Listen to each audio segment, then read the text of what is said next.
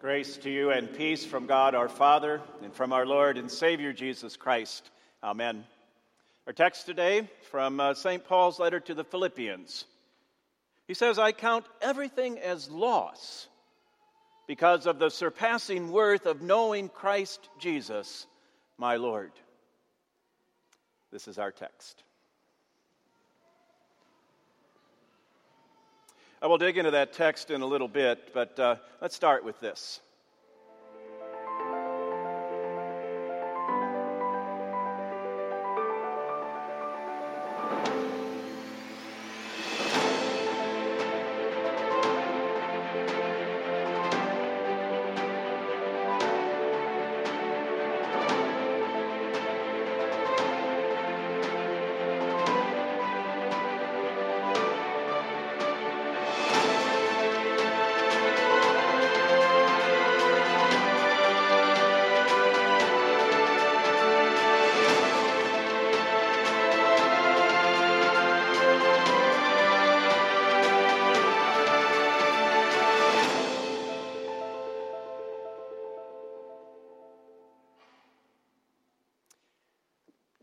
So that's what we're up to for the next 5 weeks. Reviewing and rejoicing in some of the great scriptural truths that were recovered during the time of the Reformation. And one way to summarize all of those is with a single word. It's a Latin word, sola, which means alone. That word can focus our attention on what matters most, that God alone is the source of our salvation. Nothing else is necessary. Nothing else is even possible to add to what God has done. As a quick overview of the 5 weeks, we'll begin today with Solus Christus, that on the cross, Christ alone paid the price for our salvation. Next week, Pastor Kaiser will talk about sola gratia, that it is by God's grace alone, not anything that is deserving in us, but only what is loving about Him. In a couple of weeks, we'll look at sola fide, that we receive this by faith alone. And then sola scriptura, that we learn about it in Scripture alone. And finally, soli Deo gloria, to God's glory alone, because of all that God has done for us. We don't live for ourselves, but for Him. Now, there's some obvious connections between those 5, but there's also some very important distinctions. And so we're going to look at each one individually, beginning today with Solus Christus. Christ alone has done all the work for our salvation. Now, that's not what Martin Luther had been taught. And it's not what Luther and everybody else, all the other Christians at that time in the world, believed. They believed that Jesus had done a lot, certainly, maybe most of it even. But that there was more that was needed, that each individual also needed to do her or his own part. How relieved and delighted Luther was to discover the biblical truth that we are not asked to add anything to what God has done. In fact, we are not able to add anything. It is Christus solus, Christ alone. As we look at the sermon outline, you'll notice several bullet points there with some scripture passages after them. We're not going to have time to dig into all of those or even to look up all the passages. Those are there kind of as a reference for you. Maybe you can take the service folder home and spend a little time looking those up this afternoon or during the week. I want to remind ourselves, first of all, that Christ alone is the reason that the scriptures were written. We already read that. We already sang that. From John's Gospel. These things are written that you may believe that Jesus is the Christ, and that by believing you may have life in His name. See, the Bible provides information and insights on many topics. But it was written and preserved for one reason: to give us Christ. He is the Messiah promised in the Old Testament and proclaimed in the New. And the reason that Christ is the focus of Scripture is because He alone is the Savior. We heard that from the mouth of Peter this morning. There's salvation in no one else, for there's no other name under heaven given among men by which we must be saved. That's not a very popular thought these days, and in fact, it never really has been. But that point was brought home for me last weekend at a conference that Karen and I attended. Here's a picture from that conference. Now, if you look closely, you'll realize that's not Karen that I'm standing with, although it's understandable if you made that mistake. You know, even actually Karen took the picture, and then she was going to post it on Facebook afterwards. And if you know how Facebook works, when Karen went to post it, she tagged me, and then Facebook did its thing. It was trying to use its algorithms, maybe facial recognition. I don't know how all that works. But it was looking to identify who was that beautiful woman standing next to Mark D. Brandt.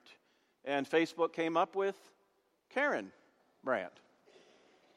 Hardly a surprise to me. I always knew that I married a Miss America, because that's actually a Miss America on the screens from 2009. Her name is Katie Stam. She was the speaker at the conference we were at. You'll be happy to know she's an outstanding Christian woman and, in fact, a product of Lutheran education. She went to elementary school 20 years down the road from the Lutheran school that I attended. That's not why I bring this up. I bring it up because of what she told us. The talent portion of the finals, she sang a song, Via Dolorosa, which means the way of sorrows or the way of suffering. And it's a beautiful depiction of what Jesus went through as He walked the road to Calvary. And Katie told us that before those finals, many people discouraged her from singing that particular song.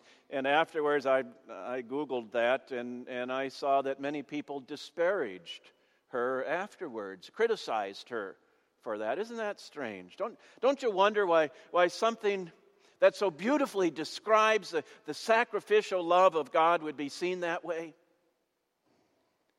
Well, actually, I know why. It's because of the teaching that Christ alone is the Savior, that He is the only way to heaven. That doesn't fit the narrative that we want to be inclusive and that everyone has a right to their own truth. And you know, I understand that sentiment. I do. But I don't understand the logic.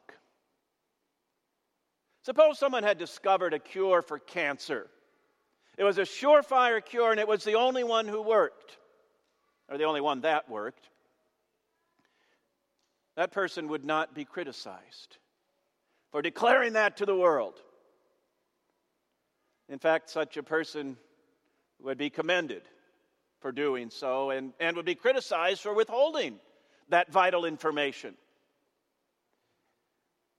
Well, we are rarely commended and oftentimes criticized, I suppose, for holding to the scriptural truth that Christ alone is the Savior, and yet we will hold to it because it is scriptural truth, and therefore it's not up for debate. And I'll let Pastor Adam say more about that in his message on Sola Scriptura. We'll go on now in the outline. Christ alone reveals the depth of God's love for us.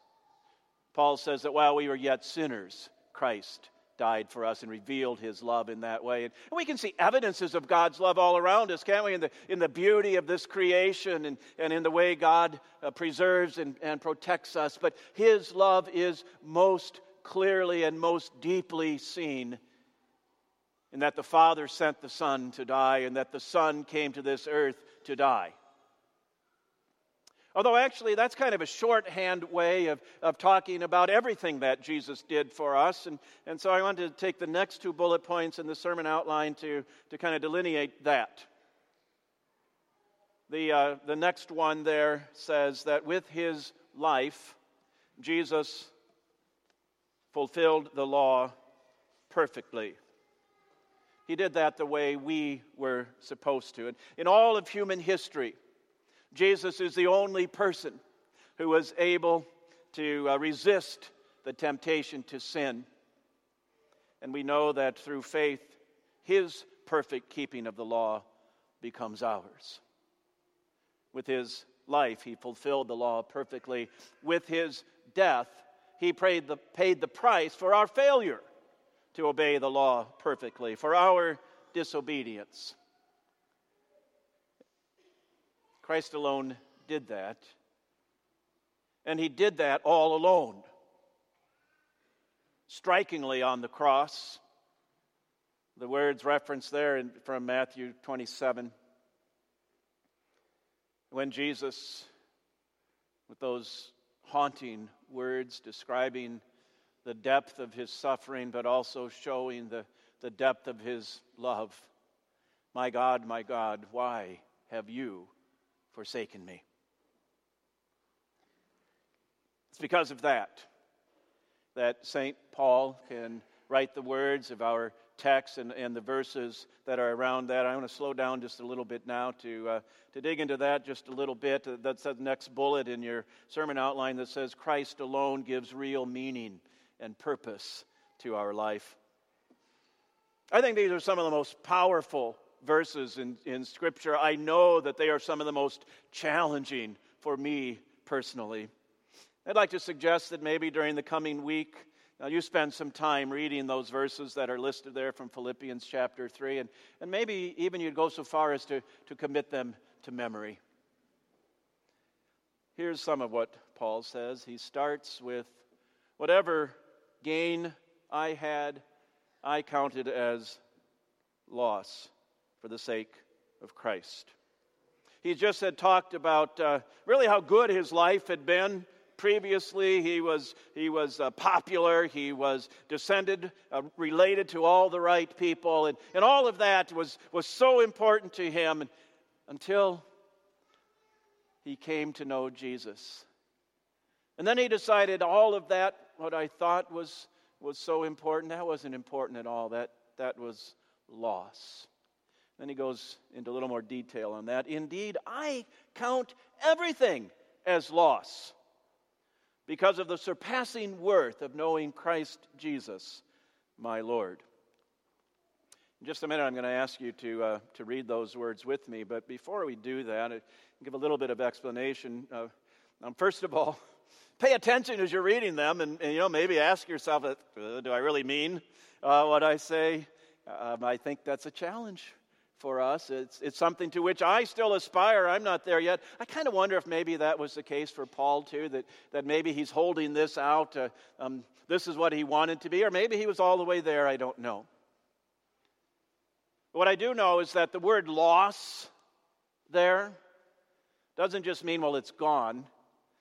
He meant it's even more than just something that's no longer there. He meant that what I used to have and what I used to think was so important to me was actually here's the word, disadvantage. It got in the way of Paul's trusting in Christ alone. And so he says, that's all gone now. Let's read those words together. I count everything as loss, because of the surpassing worth of knowing Christ Jesus, my Lord. And then he goes on to say some more. These words won't be on the screen, but he says, still uses the word loss. For his sake, Christ Jesus' sake, I've suffered the loss of all things and count them as rubbish. Now, maybe a picture comes to your mind it does for me, of recent hurricanes, and we saw pictures of people whose homes had been flooded, and all of their earthly goods are piled on a garbage heap at the side of the road. Is that what Paul meant? For his sake, I've suffered the loss of all things and count them as rubbish? Not actually. He's got an even deeper meaning than that. Remember, he already had counted them as lost. He willingly gave them up, and he said, those were rubbish. Now, that's not really the best, probably. It might be the best, but it's a mistranslation of the word, that English word rubbish. I think it's a deliberate mistranslation, and I also think it is a fortunate mistranslation, because the English word is not one that we'd use in polite company. So we're not using it today, but that's what Paul says. Everything that used to be so important to me is worth less than nothing. Christ alone. Christ alone brings comfort and peace to our lives. One of the things that we want to do with our sermons during this month of October is to give a little more background to the Reformation from the life of Luther and others as well. And we're going to do that primarily with video clips from one of the Luther movies. And set up the one I'm going to show you in just a minute. This was prior to the Reformation. Luther, you may know, was a tortured individual. His sins just drove him to despair. And he had a father confessor, Staupitz was his name, that Luther wore him out. One time we're told he spent 6 hours in the confessional, and of course Staupitz had to be there with him. And this video is an exchange between Staupitz and Luther after Luther had poured out his heart and talked about his sins. You are not evil. You are just not honest. God isn't angry with you. You are angry with God. I wish there were no God. Martin, what is it you seek? A merciful God. A God whom I can love. A God who loves me. Then look to Christ. Bind yourself to Christ, and you will know God's love. Say to him, I'm yours, save me. I am yours, save me. I am yours. Save me. I am yours. Save me. Look to Christ. Bind yourself to Christ. Say to him, I am yours. Save me. I am yours. Save me. We belong to Christ alone. But you know, he doesn't belong to us alone. He wants us to share his love and to show his love to our neighbors. And that's the last bullet point there. And I think I'll just read those verses from 2 Corinthians to make this point. The love of Christ controls us. Another translation says it compels us, it drives us forward, because we have concluded this, that one has died for all, therefore all have died. And he died for all, that those who live should no longer live for themselves, but for him who died for them and was raised again. Well, there's much more that we could say about this first Reformation, sola, solus, Christus, Christ alone. But let's end with this. When it's all said and done, Christ doesn't want to be alone. He wants to be with you. He wants to be with us. He wants millions, billions of people around him for all eternity, to share with them and with us the glories of heaven. You know, Christ alone could come up with such a big dream. Christ alone makes that dream a reality. Christ alone. Because he never wants to be alone ever again. Amen.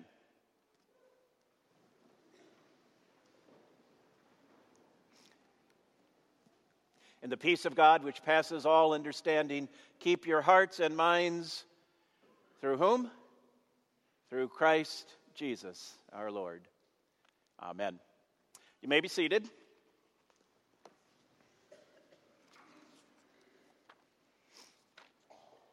Another difference in our worship services during this month of October is we're going to be reading from the Book of Concord, which is the official teachings of the Lutheran Church.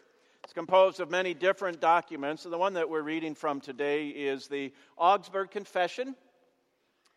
It was presented to the Emperor of the Holy Roman Empire, Charles V, in Augsburg, Germany, on June 25th, 1530, when he had called a big gathering for the Lutherans to explain themselves. And so they did. 28 articles. We're going to read Article 3 this week, and actually Article 4 next week. So Article 3 of the Augsburg Confession, titled The Son of God. It's also taught among us that God the Son became man, born of the Virgin Mary, and that the two natures, divine and human, are so inseparably united in one person that there's one Christ, true God and true man, who was truly born, suffered, was crucified, died, and was buried in order to be a sacrifice not only for original sin, but also for all other sins, and to propitiate God's wrath.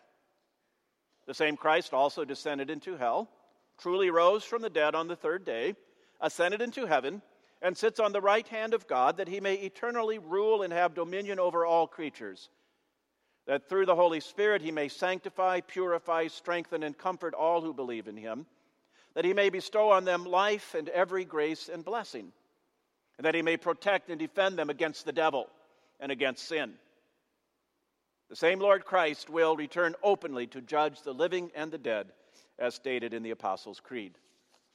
That's Article 3 of the Augsburg Confession.